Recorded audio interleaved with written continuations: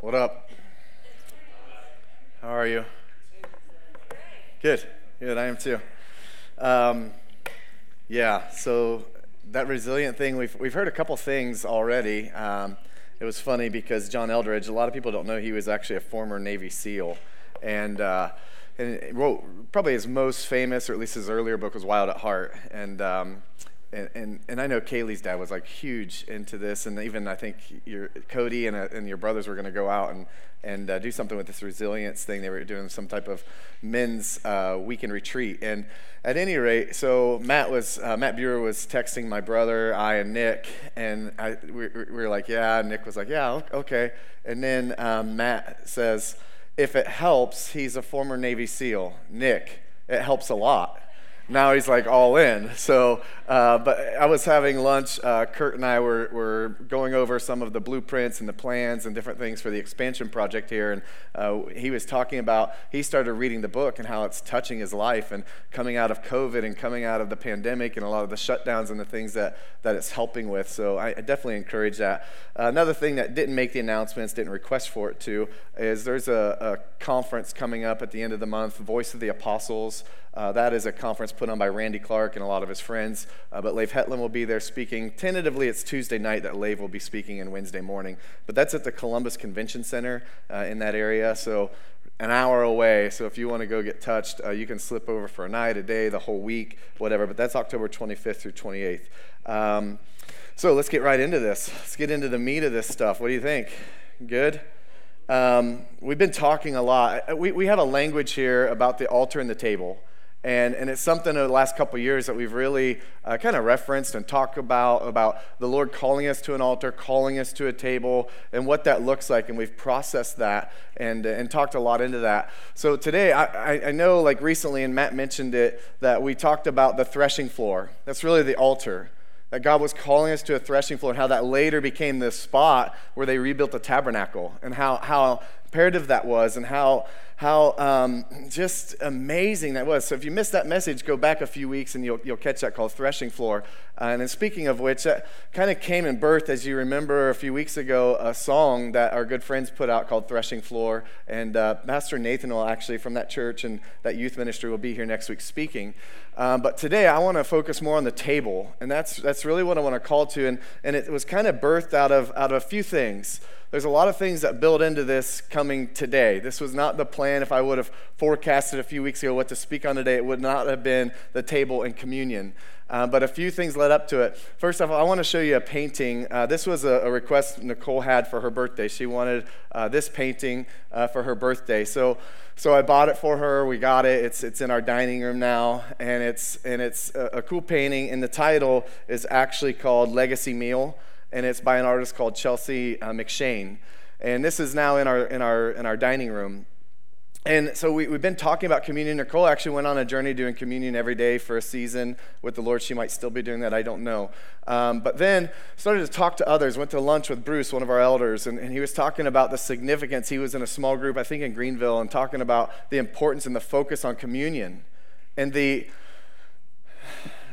stillness, the importance, the how sometimes we just go through and it's a habit, or it's just a thing we do, and it's a ritual, or it's just something we do. And here at this church, we do it the first Sunday of every month. So as I'm kind of going through this, last week we just ministered from the heart, just to be honest. And coming from that, we didn't do communion. I had planned on doing it after the sermon, and that was how we were going to end service last week. We kind of pray into how the Lord wants us to do communion every month and that first week of the month. And I felt like it was the end of service. So we get to the end of service, and there was a vulnerable time of ministry. There was a lot going on. So I said, we're not going to do it this week. We will do it next week. And I feel like that was kind of a setup from the Lord so that we can be intentional with it. That there be some intentionality, and I actually want to speak into it and teach into what communion is, and that we don't just do it on the first Sunday of the month, because we always do it on the first Sunday of the month.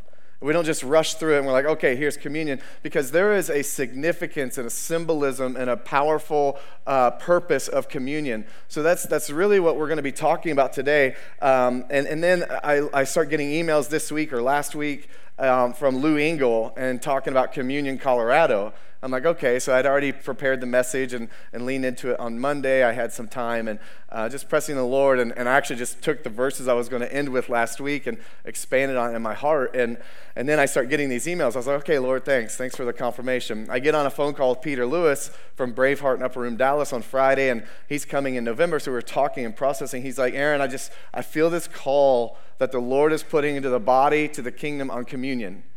And he's like, I'm actually doing the event with Lou Engle. I was like, oh, you are? Okay. So he was in Colorado talking to me, and he's like, and so in November, they're doing an event here called The Table. And we're going to invite our leaders and those who serve here to be part of that on Sunday evening when they're here in November. And it's this call to come to the table to do what the purpose of communion is. And today I want to elaborate, but I want to just do a very, very long intro on the table. Because the table is used in the Bible so many times in so many different ways, and it's a gathering place. It's a place where we can gather. Today, I would really reference this room, even this building, this moment as a table, that we come and we gather around His presence, we gather around Him, and we dine, right? We have community together. We experience Him. We taste and see that He is good.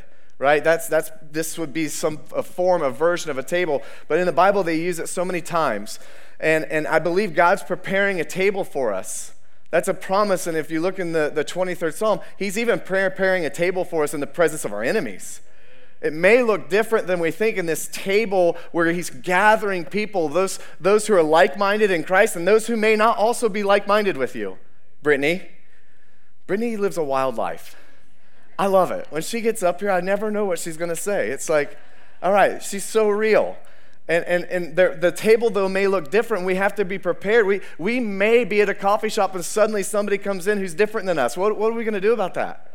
Are we prepared in season and out of season? Are we prepared to bring the glory of Jesus to everybody around us, to bring His peace, His hope, His joy, right? He is the Christ in us, the hope of glory. So all of a sudden we end up in these events and we end up in these places and all of a sudden we're awestruck and we're taken back because of this moment that God may have put before us, but our hearts, we weren't prepared.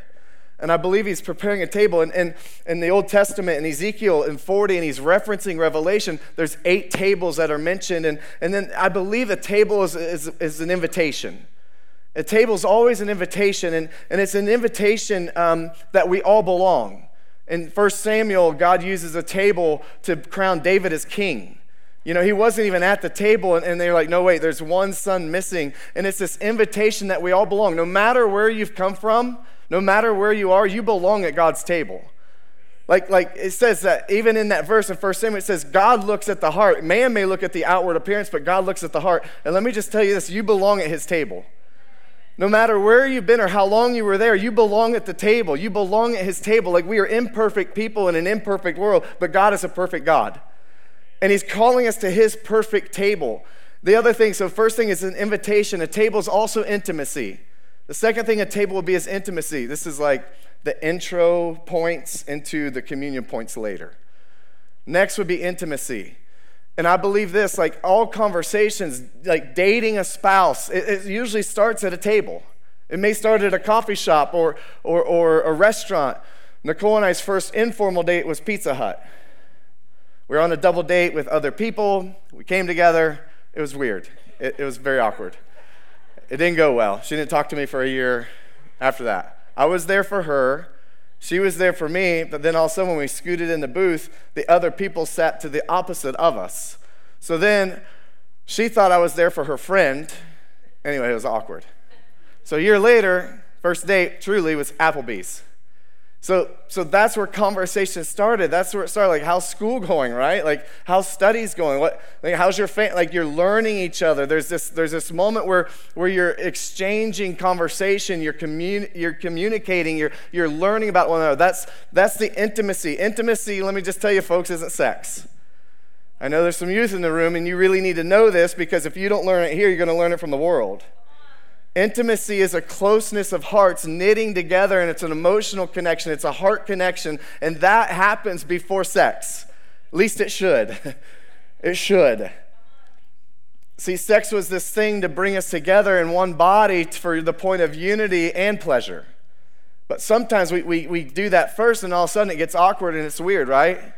I'm back to my youth pastor days. I'm just speaking it straight. Then all of a sudden, you get to that, and then the foundation that the relationship was built on isn't strong, and if you would ever take that away, where's that leave you? Not connected at the heart, not emotionally connected, not connected intellectually, not spiritually, because there was a physical connection first. There's this thing where in the Bible, Jesus was given, and it says they did not have sex until Jesus was born. It was like these sexual relations until Jesus was born, when Mary was pregnant with Jesus. They could have. They were married at that point. It was just prior to marriage, and then all of a sudden there was an engagement. So you have this thing. So the point is, intimacy is conversation, and intimacy happens around a dinner table. And see, God's calling us to be a bride, not a fiance or some TV tray style of relationship. I think at times we get so busy in our families and our lives with our spouse, or even in singleness, that we get so busy and we just rush through the dining experience. We rush through whatever we can get in our body fast. And it doesn't mean that it's nutritious. It doesn't mean that it's good for us. It doesn't mean it's good for the people around us, but we're just getting it in. It's a consumer mentality, and I think that's where we are in our nation. It's all about me. It's all about me. I'm here for me. I ran into Liz coming into the church, and man, you touched my heart. Because I was like, hey, there might be some people there, She's like, well, I'm not really here for them. I'm here for God. I was like, wow. If only we all went into it that way, right? We wouldn't care what worship sounded like. We wouldn't care what set list it was or what song they picked or what I'm preaching on, because we're here for the Lord. Next, let me just finish this. 3 great examples of intimacy around the table in the Bible. First off, it's the secret place, the table of showbread at the tabernacle. Gathering around his presence, study that. The next thing would be with the Lord. That's communion with the Lord. That's when he took the disciples in the Last Supper. There's that communion with the Lord, and he's talking about the symbolism of that we're going to get into here in a little bit. And the other thing is community or intimacy with one another in a corporate body like this. Acts 2 laid that out. That they broke bread, that they were house to house, breaking bread, eating with one another, connecting with one another, hanging out with one another. So there's that intimacy with the Lord, intimacy with each other. Let me finish on these points of the table. Intentionality. It takes time. It has to be purposeful. It has to be intentional. When you're having communion with the Lord, you have to set aside time for that. I'll go on seasons where I'll do communion with the Lord every morning as I start my day at my work, and I have communion cups and the things in my desk, and I'll just, each morning I'll close my door and I'll start that 5, 10, 15, 20 minutes with the Lord. It's intentionality. And with who? So I guess in that I have a challenge before I go into the actual message. I have a challenge for us to be intentional in communion, in the table aspect. Like the altar aspects for us, right? The altar, we come together, but it's really for the Lord. It's us presenting ourselves as a living sacrifice. It's us offering incense and a burnt offering and a worship experience unto the Lord, right? That's the altar. The altar is so powerful, but then there's the table. And I challenge you to have one meal a week with your family, with your significant other, with a friend. Maybe if you're single, maybe it's Jesus. Like I travel sometimes with work, sometimes with ministry. I try to never travel alone, but when I have to, I'll put a seat out for Jesus and say 2 waters, please. And I'll like in my mind's eye be having dinner with Jesus, and like so whatever this is. So I challenge you once a week to have a dinner where you're around a table and you're actually conversing with somebody, where you're actually also asking questions. The next, I encourage you, and I would invite you to have communion once a week with the Lord. I would love to go on a journey where we begin communion as a habit, as a rule of life, as a thing that builds our core values. And the next thing I would challenge you to is invite somebody here that we could do communion together around this table, around the table of His presence. That's what I invite you to do, and that's the challenge. So in saying that, laying out the foundation of the importance of table, I want to talk about communion before we take it. First, Luke 22, 7 through 20.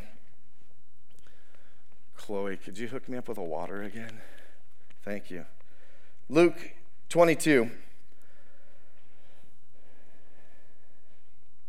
Because I believe God is inviting us to a table today to do communion with Him.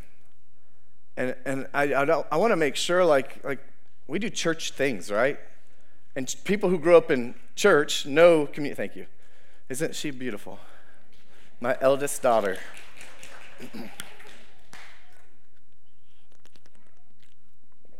She had homecoming last night. I was like, what happened?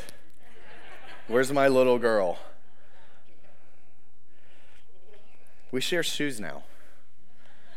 I picked up my shoe game because they got me a pair of shoes for my birthday, and she's like, Dad, I get to wear those. I was like, fine, you can wear my shoes. But I was like, man, where'd my little baby girl go? She's 6 foot now. I'm like, what happened? So at any rate, the Lord's inviting us to this table. And we do these churchy things, and communion is something known if you grew up in church.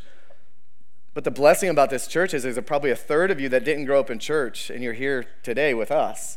So what is communion? Why do we do it? It's not just this thing where somebody leads us through it once a month, and this thing like this is an intimate time. It's symbolism. It's all these things. So I really want to dive in for 10 to 15 minutes here about what is communion? What's communion to you? What is it? Because the Lord, he says, do it. And as you do it, remember me. So we're going to focus on a lot of that. And this is in the Gospels, but I'm going to read from Luke 22. Is it cool if we read a few verses today? 7, verse 7, starting at 7. Now the festival of unleavened bread arrived when the Passover lamb is sacrificed. Now this is going back to really Exodus 12 and the Passover meal. All right, and it's talking about what this is, and it was a custom from the Passover in Exodus 12 to now continue this, and it said for generations, right? So here we come to this place, and it says, Jesus sent Peter and John ahead and said, go and prepare the Passover meal so we can eat together. Where do you want us to prepare it? They asked him. He replied, as soon as you enter Jerusalem, a man carrying a pitcher of water will meet you. Follow him. At the house he enters, say to the owner, the teacher asks, where is the guest room where I can eat the Passover meal with my disciples? He will take you upstairs to a large room, also known as the upper room, that is already set up. That is where you should prepare our meal. Now, isn't this cool? Like, you ever read some of this and you're like, oh wow, I overlooked that. One time, Matt, he has this cabin. Matt and Amy have this cabin way out in the middle of nowhere by Wayne National Forest, like towards Bob Evans' farm, all right? And I remember one of the first times we were there, he was asking one of the guys that was helping him, who was a local, where a certain hardware store is or some store. And he's like, yeah, you go around the bend, and then the second bend around that big oak tree, and then off of the creek, you make a left.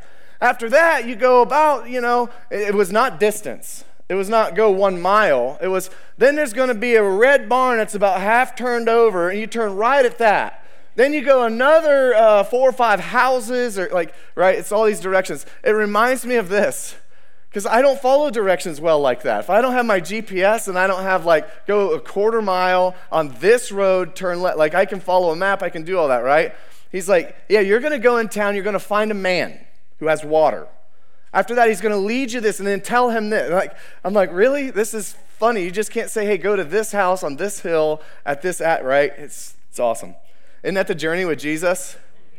We want to know exactly where we're going and how to get there.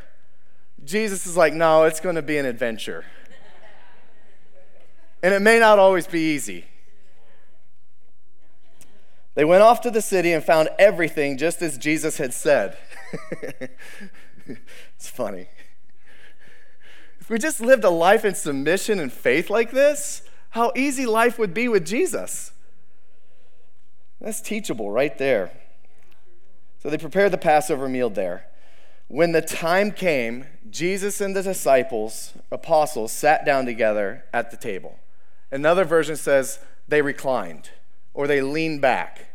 This is significant in a moment. Jesus said, I have been very eager to eat this Passover meal with you before my suffering begins. For I tell you now that I won't eat this meal again until its meaning is fulfilled in the kingdom of God. Then he took a cup of wine and gave thanks to God for it. Then he said, take and share it among yourselves, for I will not drink wine again until the kingdom of God has come. This is the Last Supper. Saying, listen, I'm about to leave you. I'm about to do the thing. I'm about to be crucified and die on the cross and be resurrected and be gone and invite you to eternity, right? He's doing the thing, and he said, so this is going to be the last time, and I won't do this again until its meaning and purpose is fulfilled.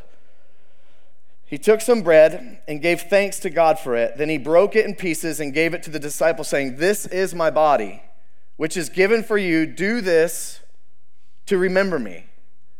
Communion is a command from the Lord.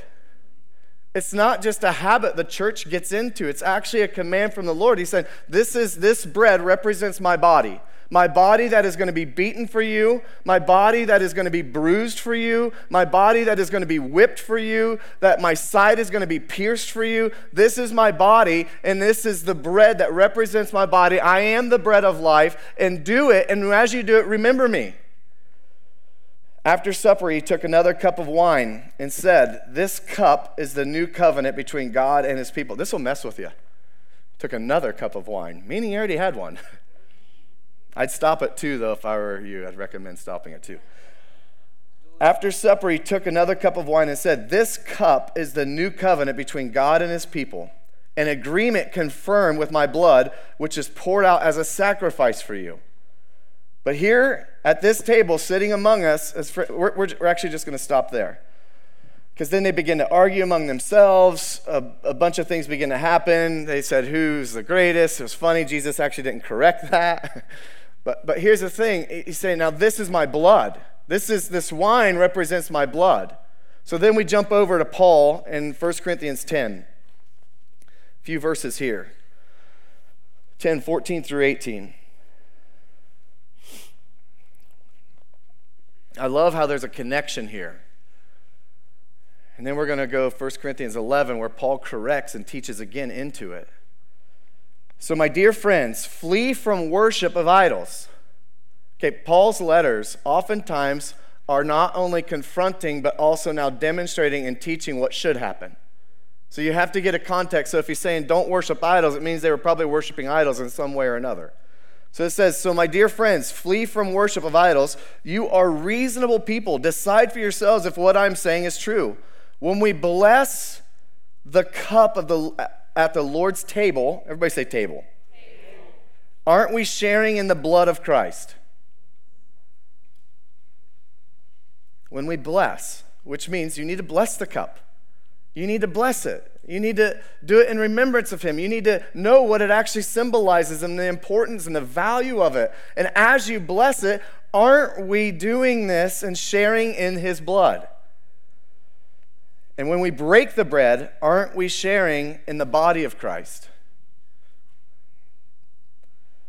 And though we are many, here's my favorite part. I was talking to Peter about this on Friday. And though we are many, there's a ton of us, right? We're all different. We are all eat from one loaf of bread, showing that we are one body. Talking about the unity and the purpose of communion together would be unity. Sharing, coming together in the likeness, in the unity that it is Christ's blood that covers us and his body that paid a price for us and is broken for us, right? So now we come in, although we're many and although we're different, we're coming together, and now we have unity to say we are one body eating from one loaf, Jesus Christ. Think about the people of Israel. Weren't they united by eating the sacrifices at the what? The altar. He ties in the altar. He's connecting the table and the altar here. And he's talking about the sacrifices and what this was, and you'd have to study some of that. For the sake of time, we're going to move on to 1 Corinthians 11. 1 Corinthians 11, it's titled Order at the Lord's Supper.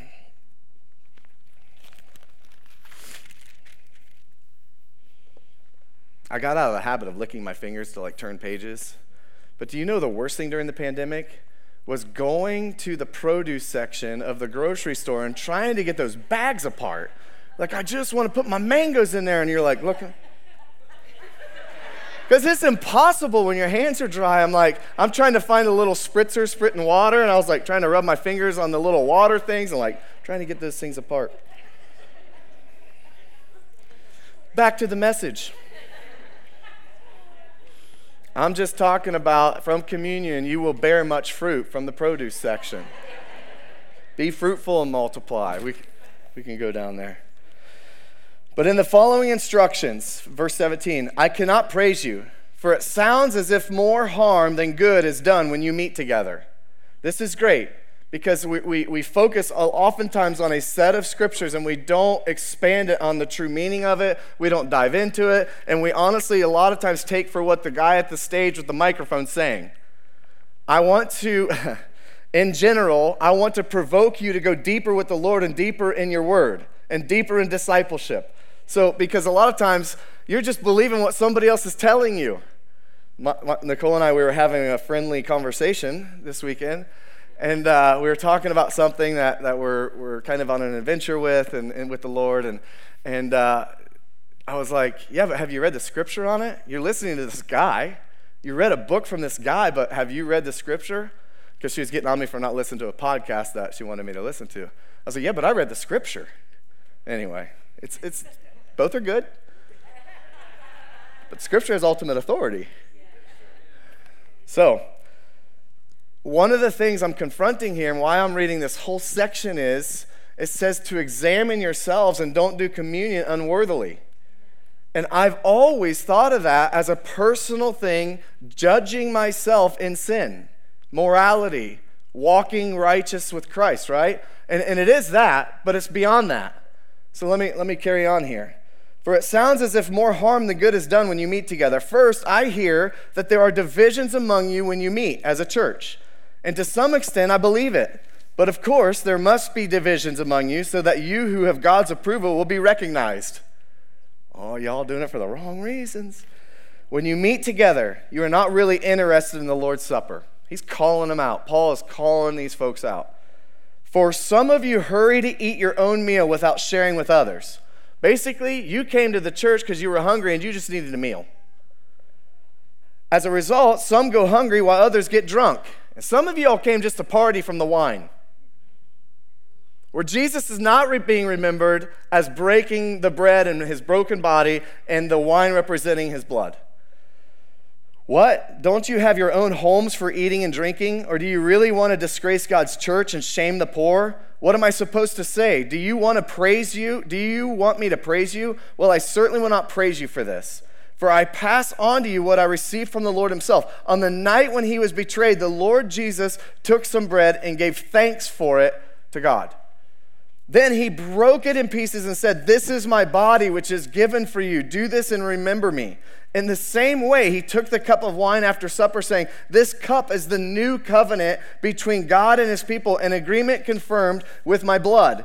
Do this, remember me as often as you drink it." Man. For every time you eat this bread and drink this cup, you are announcing the Lord's death until he comes again. You are recognizing that Christ was crucified and resurrected until he returns. And as often as you do this, reflect on that. Give thanks for that. Worship in that.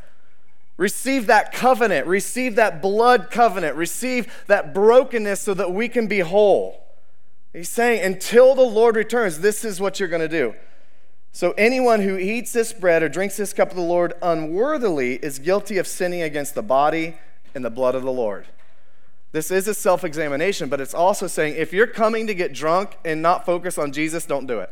If you're coming because you're just hungry and you want to eat, back then I'm sure the bread was much better than these little things. If you're coming because you're hungry and you just need a meal and you're not doing it to remember Jesus, then don't do it. If you're coming and your eyes are on other people instead of Jesus, don't do it.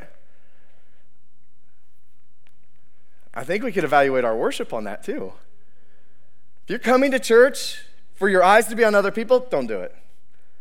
If you're worshiping and your hands are in the air and you're more distracted about your circumstance than Jesus, then don't do it. Worship is about him, not you. Worship is about him, not your circumstance. Worship is about who he is. Praise is about what he's done. Where in that equation during praise and worship is anything about you? Then that is why you should examine yourself before eating the bread and drinking the cup. For if you eat the bread or drink the cup without honoring the body of Christ, you are eating and drinking in God's judgment upon yourself. That is why many of you are weak and sick, and some have even died. But if we would examine ourselves, we would not be judged by God in this way. Yet, when we are judged by the Lord, we are being disciplined, so that we will not be condemned along with the world. So my dear brothers and sisters, this is the truth sandwich. When you gather for the Lord's Supper, wait for each other. If you're really hungry, eat at your home so you won't bring judgment upon yourselves when you meet together. I'll give you instructions about the other matters after I arrive. He's like, I'll deal with the other stuff later, but this is important and I need to get it to you now. This is so imperative to get. And I just, as I close here, I want to kind of form some points here around this. First off, this is a significant, important thing that we were commanded to do multiple times in the Word. That it wasn't just saying, if you do it, do this. No, it says, do this, and as you do it, remember me. Do communion, have communion, partake in communion, and when you do it, remember his blood. As you do it, remember it was the bread that represents his body that was broken. This is so imperative that it is a command. This should be a rule of life. This should be a core value of ours as we walk with the Lord. This is a time of the intentionality, the intimacy, right? The invitation to be with him. So what is communion in the first place? For me, communion is intimacy with the Lord. It's dinner with the Lord.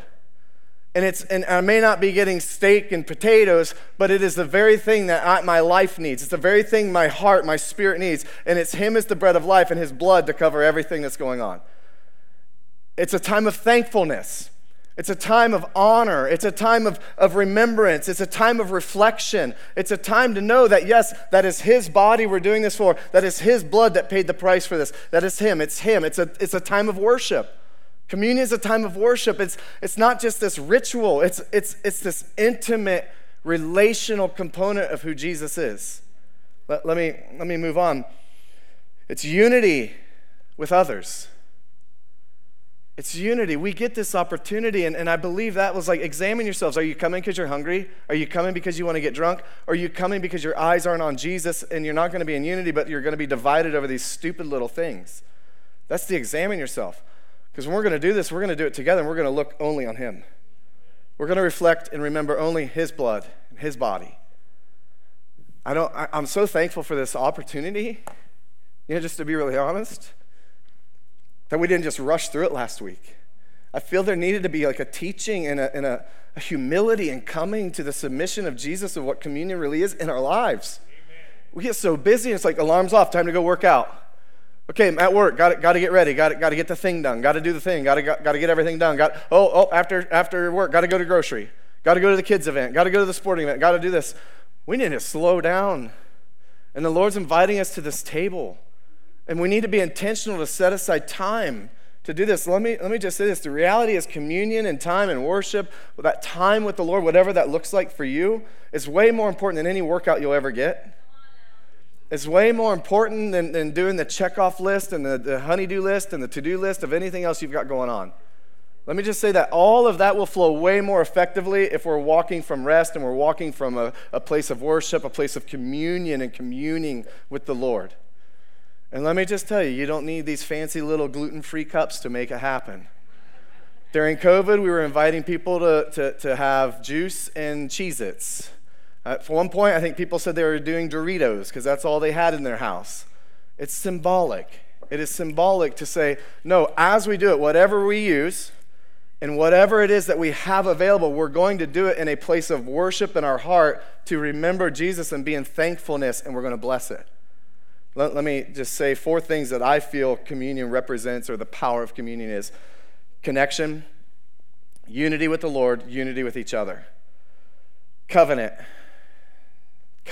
his covenant. His promises are yes and amen. His word to us is fulfilled. His covenant, the blood covenant, it's covering. There's a covering of us.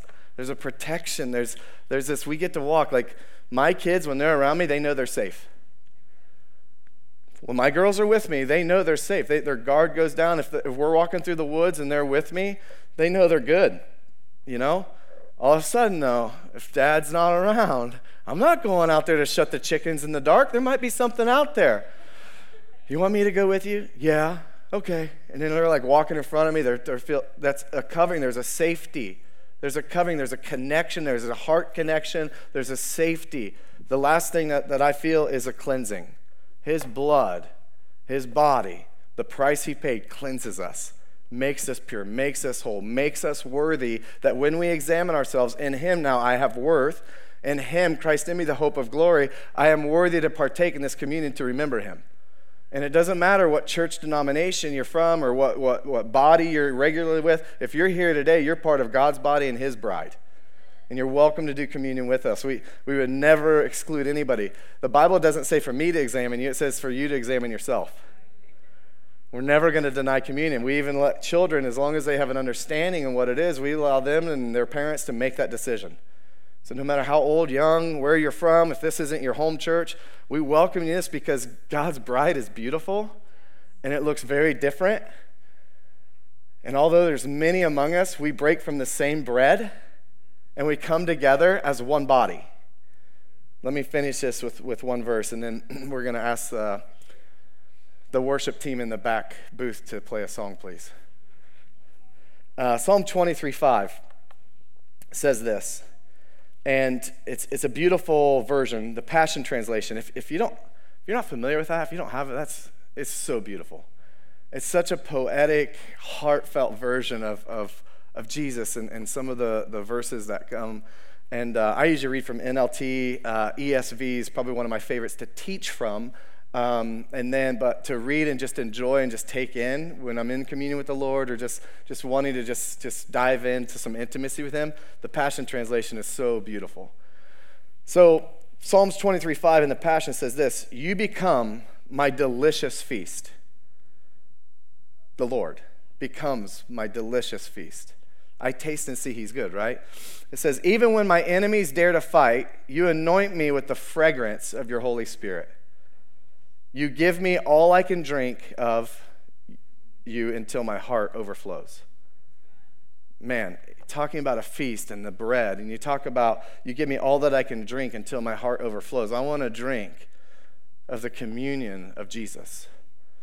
You ever notice, like I almost said, I want to drink of his blood. And then I realized I'd probably be at the party Brittany referenced. Have you ever realized, like, the church language we use? Just drink his blood. Again, there's context. It's all symbolic. And I want to just invite you. Here's what kind of had a vision for and a hope. Is that last week was powerful. If you missed last week, I advise you to go watch it. It wasn't a profound word. It wasn't this crazy revelation. It was simply the vulnerability in the heart of Jesus to be whole. And what happened at the end of service was there was openness and vulnerability and transparency, and people began to open up. And the point of the message was, and the title was really, "How are you?" And in that, it's like not just saying, "Hey, how are you?" I heard a story Daniel shared with me. Daniel and Zach were at the gym, and some lady came in and like, "How are you?" "Good." "You?" "Good." And they're like, and then they looked at each other and they're like, "All right, I'm not good. I'm actually not good." She's like, "What?" She's like, "Aaron preached a message and I'm just being real. I'm not good. I'm going through a rough time." And then it opened up this exchange and conversation because of vulnerability. And through the week, we had so many people messaging us and saying, "Hey, I heard your message. I'm struggling. Thank you for preaching that. Here's where I'm struggling." We started partnering with prayer partners in the church and started getting them resources and help and trying to make connections. And one person lives pretty far away, and even in her community, making a connection there so she feels as part of a community. And it's this beautiful thing that when we're open. So what happened was we just paired up. And we said, "Okay, ask how you are," and then say, "No, really, how are you?" Instead of that autonomic response, "Hey, how are you?" "Good." "You?" "Okay, good, bye." Today, I felt like there would be small groups of people, and the Bible says, if there's any sick among you, lay hands, they'll recover. And if we specifically go into just following the Great Commission of the gospel, it says, let the believers lay hands on the sick and they'll recover. I think at times we say, well, it has to be a pastor, it has to be somebody who ordained, it has to be a priest, all these things, right? Because they're hired of God. No, that is not true. It says, let the believers lay hands on the sick and they'll recover. It doesn't say in that context, let the elders, let the believers. So I just had this vision, and I asked my daughter, Olivia, she's very prophetic, she sees visions with Jesus, and I was like, hey, I had 3 things in mind for the ending the service.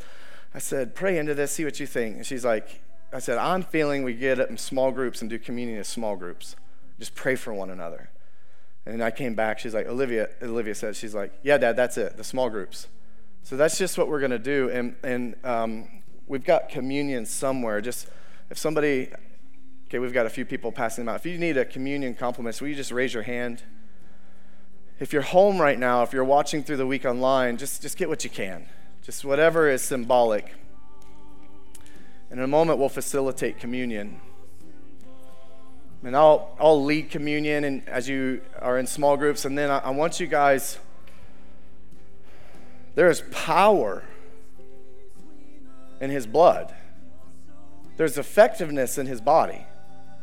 Let me just say that as we do this to remember him, and we do it as an act of worship, and our heart is turned towards him, he can't help but to love us, to heal us, to deliver us, because that is the point of his blood. That's the point of his body. That was the point of the cross. That was the point of the crucifixion, that he was broken so we could be made whole. So after we do communion as an act of worship to remember him, I would love for you to stay in your small groups and just begin to minister to one another. Begin to pray for one another. Begin to ask, how are you? Is there anything we can pray for? Is there anything that you need the blood to cover?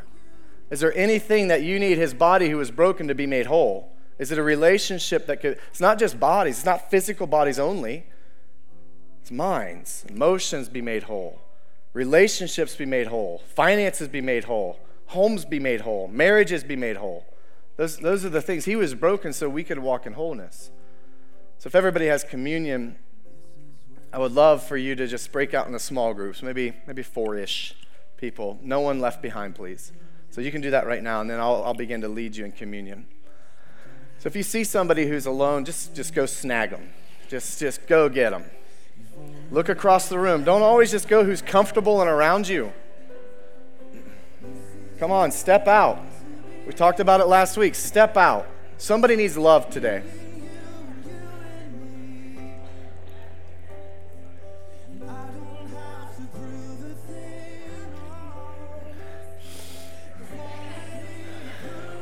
So hop in a group. If you're alone, just get up and go find somebody and plop in.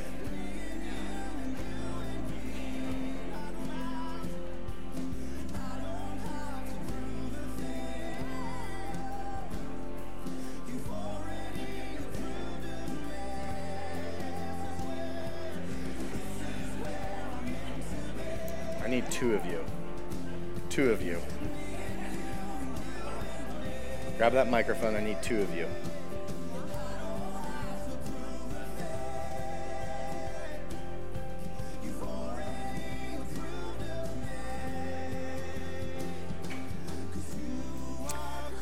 Okay. Quick introduction of who each other is. And then let's start with the bread.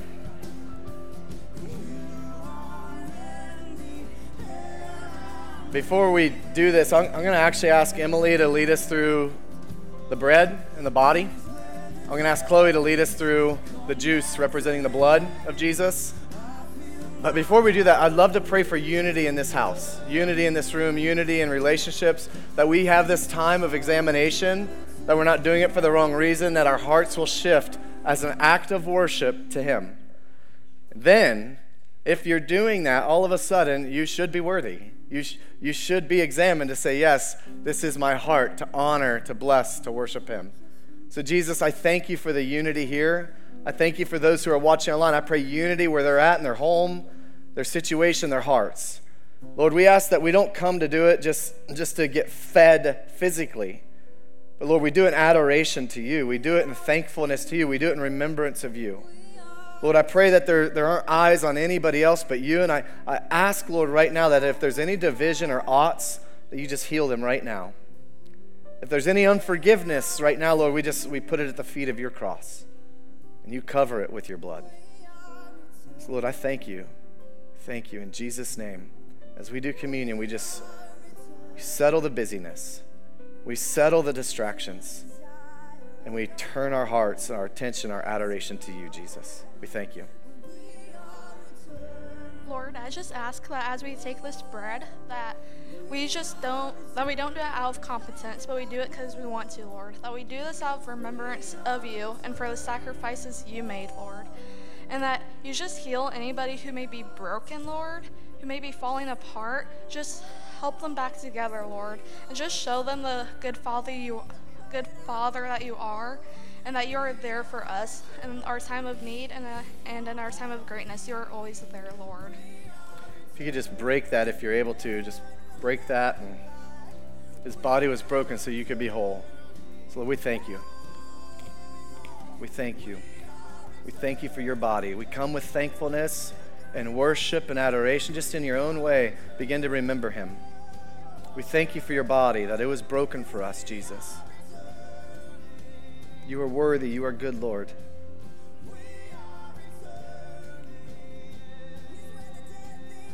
Thank you, Jesus.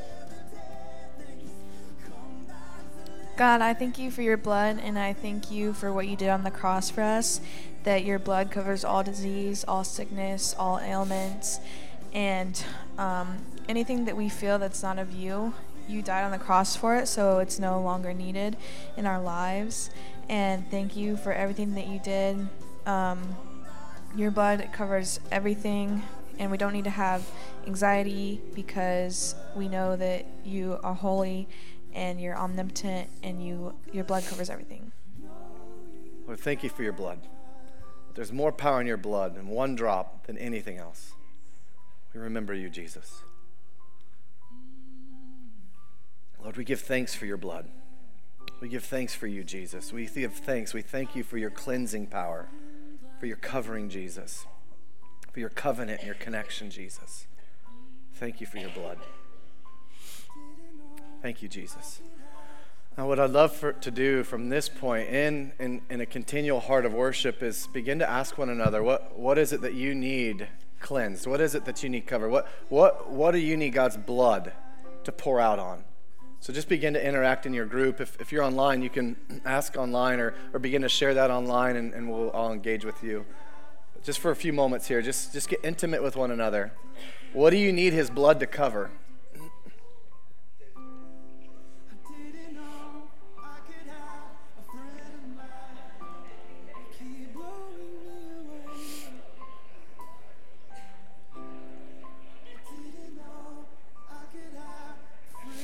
For those of you watching online, what is it that you need his blood to pay for right now?